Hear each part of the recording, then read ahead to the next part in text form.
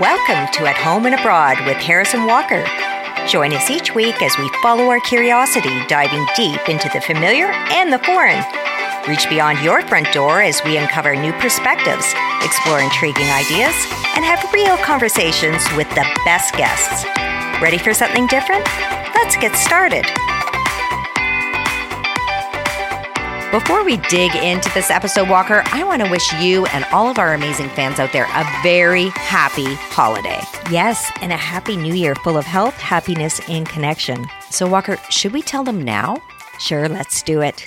Well, we have some really exciting news that we will share in the spring of 2024, but we need a little extra time to make it happen. So as of January 6th, we will be producing a brand new episode every 2 weeks instead of every week, just temporarily to give us a little bit more time for this project. Right. It's going to be great. And we'll be adding a lot of great new content on our Acast Plus subscription channel too. Right. So with that out of the way, we're going to do something a little different this year in honor of the season, Walker. Don't tell me you want to go caroling, Harris. No, far from it. But we are going to break out a different old Victorian tradition. Okay, fill me in. We're going to be getting a little Christmas creepy and a little ghosty. Ghosty? Mm-hmm. I don't really connect Christmas and the paranormal, Harris, perhaps aside from, I suppose, the famous ghosts of Dickens' A Christmas Carol. So this is a weird and wonderful angle. Mm-hmm. But actually, telling ghost stories at Christmas was quite the tradition in the 1800s. In fact, in 1891, English humorist and author Jerome K. Jerome, which is quite the name, wrote a series of ghost stories that were expressly meant to be read on Christmas Eve. He prefaced the book of short stories by saying, whenever 5 or 6 English-speaking people meet round a fire on Christmas Eve, they start telling each other ghost stories. Can you imagine? A little different than the Hallmark Christmases of today. Well, that tradition has definitely faded into the mists of time. Mm-hmm. But in fact, telling the spookiest of stories in the depths of winter is actually thought to have roots much farther back, with pagans telling each other spine tinglers around the Yule fire. But of course, the Puritans put a stop to those shenanigans in the 1600s. In fact, Oliver Cromwell and his cronies actually canceled Christmas in 1644 as they were concerned about the not-so-purely Christian roots of some of the holiday festivities. What a party pooper. I know. He was certainly lacking in the Christmas spirit, wasn't he? Yeah, I would say. The Georgian period was a little more friendly to Christmas celebrations, but Christmas as we know it didn't really hit full swing until the 19th century. That really doesn't seem that long ago. Not at all. And in fact, Christmas was only formally declared a holiday in the United States in 1870. And get this, not until 1958 in England. Come on, that's totally nuts. Christmas is an institution now. It is its own industry. It sure is, but minus the ghost stories. Right. With the exception of the one you already mentioned, the story that has true staying power, Charles Dickens' A Christmas Carol. So why was this little story so powerful? It still resonates with the people today of the 21st century, doesn't it? Yeah, Dickens wrote A Christmas Carol with the intention of pulling at the heartstrings of people. He wanted to remind them of their moral responsibility to look out for one another. It's important to think of what was actually going on in Victorian England at the time. There was poverty, disease, child labor, poor working conditions. Dickens really was a social commentator of sorts. He chose to shine a light on a lot of these social issues, and he did that with the help of the ghosts of Christmas past, present, and future in A Christmas Carol. He even prefaced the book by saying, I have endeavored in this ghostly little book to raise the ghost of an idea, which shall not put my readers out of humor with themselves, with each other, with this season, or with me. May it haunt their houses pleasantly, and no one wish to lay it. A Christmas Carol was published on the 19th of December, 1843, and within no time at all, it became a Victorian Christmas time best-selling hit. And I just reread it, Walker, and I have to say, it's actually a little spooky. Not like the movie remakes most people today might be familiar with. Oh, really? Remember Scrooge with Bill Murray? Mm-hmm. That was a great telling of the tale. It's a Christmas classic. Or The Muppets. Now that was a good version, too. It was. And both of them were totally hilarious and much lighter versions than the original. Can I read you just a little bit from the original book? And I just want to see if it raises the hairs on your arms like it did mine. Go for it. Okay. This was when the ghost of Christmas Future had just arrived on the scene, and this was the last ghost to visit Scrooge. So he was becoming a little bit used to these supernatural visitors. Okay, it goes like this. Although well used to ghostly company by this time, Scrooge feared the silent shape so much that his legs trembled beneath him. and he found that he could hardly stand when he prepared to follow it. The spirit paused a moment, as observing his condition and giving him time to recover.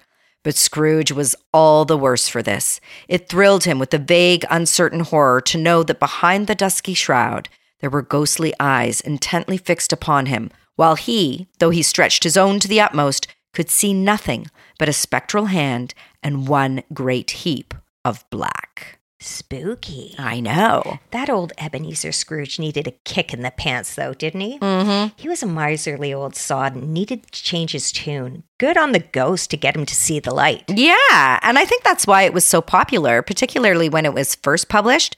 The rich old greedy man had the bejesus scared out of him and was shown the error of his ways. But of course, this wasn't the only ghost story told on Christmas Eve. There were oodles of them. I don't get it, though. Why was telling ghost stories at Christmas such a big deal? Well, the Victorians were obsessed with the supernatural. This was the golden age of belief in everything beyond the veil. Spiritualism, which is that system of believing in communication with the spirits of the dead through mediums, was mainstream and hugely popular. They were obsessed with the dead and even loved picnicking in cemeteries. Did I ever tell you that I visited Highgate Cemetery in London a few years ago? You do the strangest things, Harris. I've heard about that cemetery, though. It has quite the vibe and many celebrity residents, no? Yeah, it does. One of the most famous being Karl Marx. It would have been the perfect playground for the spooky obsessed of the 1800s. It is a crumbling, beautiful, and slightly terrifying place that has given rise to all manner of ghost sightings, even tales of a resident vampire, and more. You could go for a visit on Christmas Eve, Walker. Start a new family tradition. I don't know about that. You could tell some tales in the Circle of Lebanon, which is a particularly eerie circular Gothic set of tombs. Some of the vaults, when I went there, were cracked open, and you could only guess at the contents in the inky blackness beyond. Oh. It totally freaked me out. I think I'll pass, Harris. Okay. I'm good with eggnog, a cozy blanket, and watching It's a Wonderful Life. Well, if you change your mind, I have a lovely little tale you might read to your loved ones. Have you ever heard the story Smee by A.J. Barrage? No, I've never heard of it. Yeah, it was published almost 100 years ago in 1927, but it still can strike the fear in you. What's it about? Well, it's an unearthly story recounted by a visitor on a dark and wintry Christmas Eve in the British countryside. A game of hide and seek is suggested, but this particular young man is hesitant to play. You see, just a few years prior, he had been playing a similar game called Smee in the black and haunted halls of another great house where a young girl had fallen to her death. And let me just say, there were a lot of spectral encounters that would send shivers up your spine. A perfect Christmas Eve read. There's nothing like a good story about a haunted house. I have one for you, Harris, from the very heart of Christmas, Germany. You might know it, Frankenstein. What? That's not a haunted house story. No, not the Mary Shelley version. I'm talking about the Frankenstein castle itself. It was built in 948 BC, and it is said to be haunted to this day by the last in the line of the Frankensteins, Conrad Dippel von Frankenstein. He was an alchemist, a grave robber, and a scientist. And what do you think was his passion? Experiments on the dead. The townspeople were having none of it, though, and stormed the castle. Conrad spared himself of their wrath and took one of his own poisons and died. Ooh. It's said that the ghost of Conrad still haunts this castle, especially during Christmas and New Year's. Another family Christmas holiday idea for you, Walker. No. Okay, well, this might sound strange to you, but there are holiday travelers out there from all over the world who do seek the haunted, the spooky, and the supernatural at Christmas time. Wow, who knew? I know, right? We thought haunted tourism was limited to October and Halloween, but scores of people flock to haunted sites, particularly those that are thought to be more active in December and during the Christmas season. We recently had the opportunity to chat with the Nightwatchmen Paranormal Investigation team of Ottawa, Canada, who were able to offer up some insight and experience to those of us who might be hankering after a ghostly gathering this season. Right. That was such a great chat. Cheryl and Mark and their team at the Nightwatchmen perform private and public paranormal investigations in order to learn about, experience, and capture evidence of the paranormal. They have done a lot of work in haunted heritage sites, penitentiaries, and homes across Canada and the United States. Yeah, they've gathered a lot of evidence, some of which I would challenge anyone to explain. Mark says, "We've seen so many things that you just wouldn't see." So where would they travel to and investigate if they could? Well, we asked them both that very question. Yeah, I'd like to spend the night at Castle Dracula alone. You're probably the only person on Earth who would say that's what they would want to do, because you couldn't pay me to do it. I love Dracula growing up. Yeah. Yeah, it would be pretty wild. And I would imagine that there's a lot of residual energy in that space. Oh, just stated where they threw him off the side, where people were impaled and left to hang for years. That's got to be horrible. Well, I hope it happens for you, Mark. And what about you, Cheryl? Oh, boy. Going back to historical places where I'd love to investigate actually is Buckingham Palace. Oh my goodness. Okay, I'll stay overnight there with you. Good. There is a lot of stories of spirits roaming the halls that don't necessarily get told a lot. Well, probably because they still have current residents, but yeah, they have the history, the potential for what type of spirit would still be roaming the halls. I would love to be able to get in there and just see if anyone wants to interact with me. Cool. I'd be right there with you and Cheryl in Buckingham Palace there. And in fact, Queen Victoria was the first royal to ever live there. Did you know that, Harris? No. Yeah. So just imagine what has transpired within those walls since. I am afraid to say, Walker, that I don't have much hope that our dream of a Buckingham Palace paranormal party will ever transpire, but there are a lot of opportunities to visit haunted castles. Dracula's included. In fact, Bran Castle in Romania, also known as Dracula's Castle, is open for visitors during the Christmas season. You can even combine a castle tour with some browsing at the Transylvanian Christmas markets. Bran Castle was built in 1322, and though Bram Stoker's Dracula is fictitious, there has been a belief in the neighboring villages nearby in the existence of evil spirits called ghosts or staragoi. These staragoi lead a normal life during the day, but at night, Walker, during their sleep, their souls leave their bodies, drift around the village, and torment the other sleeping residents. When the sun rises, however, they're powerless. Sound familiar? Too familiar. Yikes. I've always wanted to stay at Chillingham Castle in Northumberland. It is reputedly quite haunted and hosts regular ghost tours. You can even stay overnight if you dare and try to catch a glimpse of the paranormal. According to their website, Chillingham Castle boasts some of the highest levels of paranormal activity in all of England, with a large collection of specters and apparitions spotted by visitors over the years. The poet Henry Wadsworth Longfellow wrote about Chillingham in the 1800s. He said, "All houses in which men have lived and died are haunted houses. Through the open doors, the harmless phantoms on their errands glide, with feet that make no sound upon the floors." Ooh, I'm in. Sadly, they aren't open at Christmas, and it is a family home, too. Okay. We might have to make that a Halloween visit, Harris. So what do the Nightwatchmen advise if visiting a paranormally active property? Cheryl actually has some very practical wisdom to share based on her experiences. They're just on the other side of a veil. They can see us, we can't see them. And we have to respect the fact that they are someone's mother, father, brother, whatever, and that we just talk to them as if they were still living. Whether you believe in the paranormal or not, respect for others is always the best course of action, isn't it? Absolutely. Mark actually has a funny take on it. He said, I always said if I was a ghost, my first day I'm going to find a paranormal investigator and they say, "Anybody here like to speak to me tonight?" I'm going to say no.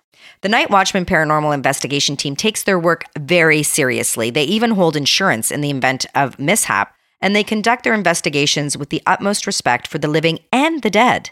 So have they done any holiday ghost hunting? Well, they do tend to take a break at this time of year, but they did say that they will be visiting the Diablo Manor in Spencerville, Ontario, which definitely has a macabre haunting atmosphere. Ooh, tell me more. The Diablo Manor offers an evening of enchantment, which begins with a tour of the manor and all of its strange and freaky artifacts. There is a delicious meal and then what's described as an intimate Victorian production of mystifying magical wonders, ending with a seance. Scott McClelland of the Paranormal Show is behind this masterful production, and by all accounts, it's quite an experience. Cheryl and Mark love it. That sounds like a lot of fun. Mm-hmm. So these two and their team don't always have to experience the real thing to feed their paranormal curiosity, do they? Not at all. And in fact, they approach every investigation and every reportedly haunted site with a healthy dose of skepticism. You have to ask yourself, am I doing this? Am I making the paranormal before you just jump in and say it's paranormal? Because when we have our meters go off and we have a door shut, we're all like excited. But then at the end, me, Dan, Roger, Cheryl are all like, okay, so what shut the door?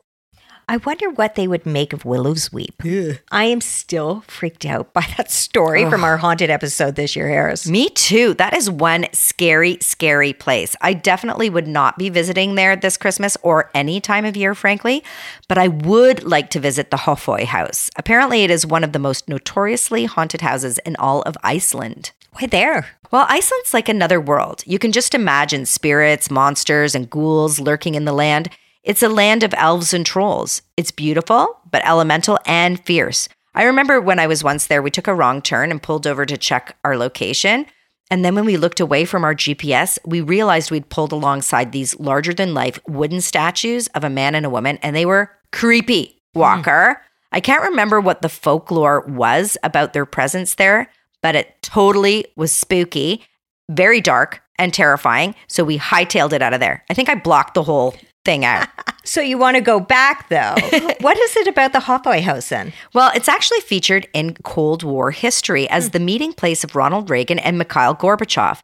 It was an instrumental moment when they met there, leading to the end of the Cold War, but now it's a reception house for the city of Reykjavik. Its earliest occupant, judge and poet Einar Benediktsson, claimed it was haunted by the ghost of a young woman, Solborg Jonsdottir, who poisoned herself after Einar's verdict on a notorious assault case. She would appear to him at night, pleading and crying. Now known as the White Lady, she has been seen regularly since, even once by a British ambassador who resided there in 1952. He was particularly freaked out by what he described as bumps in the night and demanded that Britain sell the house. And since then, no one's lived there. So poor Solborg is all alone. This reminds me of Vorgård Slot or Vorgård Castle in Denmark. Apparently, Ingeborg Skeel, who acquired the castle in 1578, drowned its architect in the moat so that he could never design another building as beautiful as Vorgård. Wow. People today still report seeing Skeel's tormented ghosts wandering through the castle at night dressed in white. Another White Lady, Harris. You can tour this castle at Christmas, wander the rooms, and shop, drink, and eat your day away. That sounds about right for this time of year, Walker. But I wonder why these spirits hang around for so long. I mean, 500 years? That's a long time to be wandering around half naked in the dark. It is. Mark has a theory on this, as they've focused a lot of their work on historical sites. If somebody really dedicated their life to a place, they may not want to leave it. Yeah, that all makes perfect sense to me. They've seen a lot of paranormal activity, and not just at heritage homes and penitentiaries. Both Mark and Cheryl have had their own paranormal experiences in their homes, too. Right. Cheryl's own house was haunted. She describes it to us. Well, I lived in a house a number of years ago with my kids, and there's so many different things that happened in that house where one night in particular, my bedroom door slammed in my face. My kids would tell me about the man with the dark hat in the basement. Ugh. My sisters would come over and spend the night, and they would suddenly hear a voice of a man and a woman above the bed. And above the bed that they were in? Yeah. I would be out of there so fast, I can't even tell you. Oh, exactly. But we knew that there was a lot of paranormal activity in that house because it was all over the house. And, my kids were very open to it. So they would constantly let me know that there was something. They wouldn't go into a certain room for some reason. And then I'd find out that, well, no, because there's somebody back there. Yeah. And how did that make you feel living there, Cheryl? Were you scared? I was more scared that my kids were going to be okay. Right. Nothing was going to attach or harm them. Mm-hmm. So yeah, there was a lot of spouting out the 23rd Psalm that my grandmother taught me when I was a kid, and just telling spirit, if you're here to harm me or my kids, you can go now. Yeah, time to hit the road. Yes. Yeah. No, thanks. I don't like this man in the dark hat. This is a very common sighting, though, thought to be associated with sleep paralysis. But there are so many reports of seeing what people describe as a shadowy male figure wearing a fedora-like hat in all manner of contexts, even in daylight. He's not thought to be a good guy walker. I can imagine not. No. I would not be happy seeing him, even if he came decked out in tinsel and sleigh bells. I know, me either. But Cheryl wasn't afraid, and nor is she in any of the investigations she goes on, no matter where this team finds themselves in the world. Their goal is always the same. She says, I want to connect with spirit by making them feel comfortable that I'm doing something that they can resonate with, getting that kind of opportunity to potentially experience something beyond. Oh, I'm definitely 100% there. Honestly, better them than me. If our listeners want to hear the full interview with Cheryl and Mark of the Nightwatchmen Paranormal Investigation Team, we will have it up on our paid channel soon. I have to say that I've always had mixed feelings about this time of year, though, Harris. I love being cozy, inside with some jazz on the radio and tea in my hand, but there's also a haunting bleakness about this season. It's just so dark. It's no wonder that so many horrific, terrible tales are told in a wintry setting. I agree. Rarely at the cottage and only in winter, the local wolf pack starts to howl at night. It's like being transported into a primeval world, one in which you're the prey and you can't see who's hunting you. And it sends chills up the spine, Walker, I'm telling you. But despite having real dangers lurking in the forest, people have invented all manner of supernatural spirits and monsters that live and lurk in wintry landscapes. Right. The most well-known is probably the Krampus. The Krampus is a horned half-goat, half-demon monster who, during the Christmas season, terrorizes children who have misbehaved. Apparently, he is Santa's assistant visiting kiddies together. Old Saint Nick rewards the good kids with gifts such as oranges, dried fruit, walnuts, and chocolate, while the kids on the naughty list have to deal with Krampus's punishment. Which is? He beats them with sticks. Oh, okay. Wow. Now that's scaring your kids into good behavior, isn't it? Did I ever tell you that when my eldest son was little, he would whisper, "Sorry, Santa," every time he did anything offside? I know, it's kind of sad. He took the naughty and nice adjudication extremely seriously. That is adorable. I know. Less adorable, though, is the Nuckalavi. This is a winter monster from the Orkney Islands, which is also believed to be a demon. It is trapped in the sea for most of the year, but in the winter, it is freed from the waves, and then watch out. It looks like a man on horseback, but the arms are so long they drag on the ground. The horse's head has only one eye and a gaping mouth. But the worst part is that it has no skin. I'm sorry, what? Yep, no skin. Ew. It's all muscle and sinew, and apparently its breath is so bad that it wilts crops, kills livestock, and will make you sick. That is really gross. So I see this social purpose, albeit really nasty, behind Krampus, but why do we need a Nuckalavi? Well, I think it was invented to explain away sickness, maybe, and plagues on the land and livestock. Okay. So do you have any other of these wintry lovelies up your sleeve, Walker, that you want to share? I was actually just thinking of that Netflix series, The Terror. Have you seen it, Harris? I have. The show is based on the 2007 novel by American author Dan Simmons. It is a fictionalized account of Captain Sir John Franklin's lost expedition on the HMS Erebus and HMS Terror to the Arctic in 1845 to 1848 to locate the Northwest Passage. In the novel and the show, Franklin and his crew are plagued by starvation and illness and forced to contend with mutiny and cannibalism. But the twist? They are stalked across the bleak Arctic landscape by an elusive and terrible monster. Yeah, I'm watching it now and it is super spooky. I can't imagine how terrified those people were in real life to be trapped in the ice without any idea if they were going to survive or not. But it would be doubly scary to have all that going on and then a wicked monster lurking nearby. The other wintry beasties that always freaked me out were the White Walkers in the Game of Thrones. I didn't watch that series, believe it or not. I know the whole world did.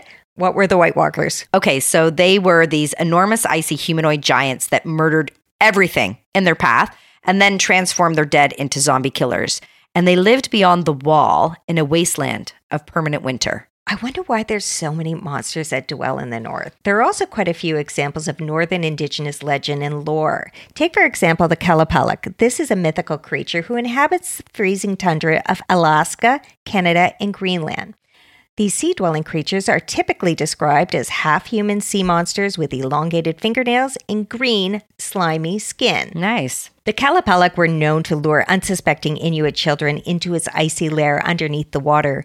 The Kalapalak stole these little kitties' lives to keep themselves young. But we have to remember that there were also beautiful tales of wintry spirits, too. In Finland, many Christmas ghost stories include the Northern Lights, or as they call them, the Raventulit or foxfires. Mystical foxes that sweep their tails across the snow, creating sparks that light up the sky. Isn't that a gorgeous tale, Harris? It is. I much prefer those foxfires to the scary, wintry sea spirits, Walker. Okay, Harris. Well, you will like this one then, too. In Russia, it is Ded Moroz, which means Grandfather Frost, who makes his rounds to the children every New Year's Eve. He's accompanied by the gentle and beautiful Snegorochka, snow maiden who showers the children with gifts. Some legends say that Snegorochka is the daughter of Grandfather Frost and the Snow Queen, but other more contemporary sources say that she was a snow sculpture who was brought to life by Grandfather Frost. Like Frosty the Snowman. Exactly. It's a lovely bit of folklore that is still cherished today. And then, of course, there is Princess Elsa of Arendelle, with her magical powers of ice and snow from Disney's smash hit Frozen. Do you know that it grossed over $1.3 billion at the box office? I loved that movie. I have a stuffed Olaf the Snowman and that reindeer. What was his name? Sven. Oh, right. He was hilarious. Okay, I'm having a flashback, Harris. Do you remember the Wonder Twins from the 70s? Yes, they were part of the Super Friends comic crew. They were the twins with magic powers, and Zan could take the form of anything water-related, and he was always transforming himself into ice. Exactly. Yeah. Shape of an eagle, form of ice. I always felt that both of them should have pushed the boundaries a bit more with their powers, though. I know, right? I remember really wanting Wonder Twins underoos for Christmas. Do you remember those Super Friends underpants? I do. Did you ever get them? Sadly, no. But I digress. Have we wandered a bit too far away with the ghosts of Christmas past, Walker? I fear we have, Harris. So let's circle back to Dickens' Christmas Carol as we are now enjoying the eve of Christmas Eve and leave us on a happy note. In the words of the reformed Scrooge, after several terrifying ghostly visitations all ended well, he said, "I will honor Christmas in my heart and try to keep it all the year." Thank you for joining us at Home and Abroad with your host, Harrison Walker. If you enjoyed this episode, you would be a real gem if you would rate and review our show. It helps us to grow and expand our reach. You can also subscribe to follow us each week as we continue the conversation. Find us on Instagram at @HarrisonWalker or visit us at www.athomeandabroadpodcast.com. We have great merch, just saying, and of course, we would love to hear from you. And for you truly dedicated fans who have listened all the way through to the end of this episode, we offer exclusive interviews, outtakes, challenges, and more on our paid channel. Not even the cost of a latte once a month, depending on where you buy your coffee.